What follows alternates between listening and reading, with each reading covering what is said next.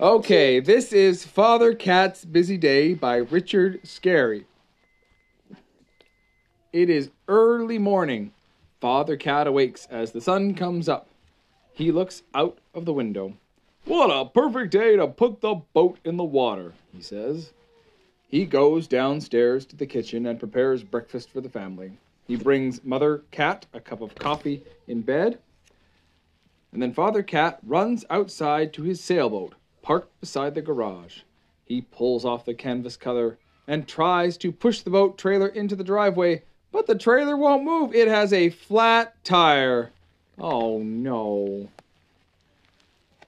From the garage, Father Cat gets an air pump. Just then, Mother Cat comes up on her bicycle holding a shopping list.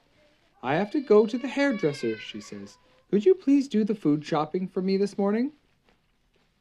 Then Huckle arrives with his bicycle, Sally with her tricycle, and Lowly with his scooter. Everyone needs air in the tires. Finally, Father Cat can pump up the trailer tire. Then he pulls the boat into the driveway. But it's time to do the shopping. The boat trailer is blocking the driveway. Father Cat drives the Cat family car around the boat onto the lawn and crushes a few bushes. Sorry, bushes. He also knocks over the mailbox. Clonk!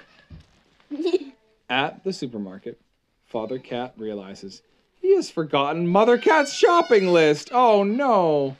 He asks the children to each choose 3 items from each shopping aisle. That should please Mother Cat.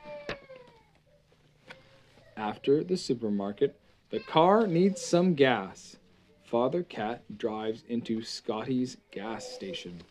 While he fills up the car, Scotty takes a look at the car motor. He pulls out a few pieces and shows them to Father Cat.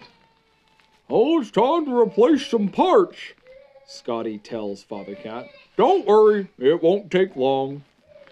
While Father Cat waits for his car to be repaired, he invites the children across the street for milkshakes.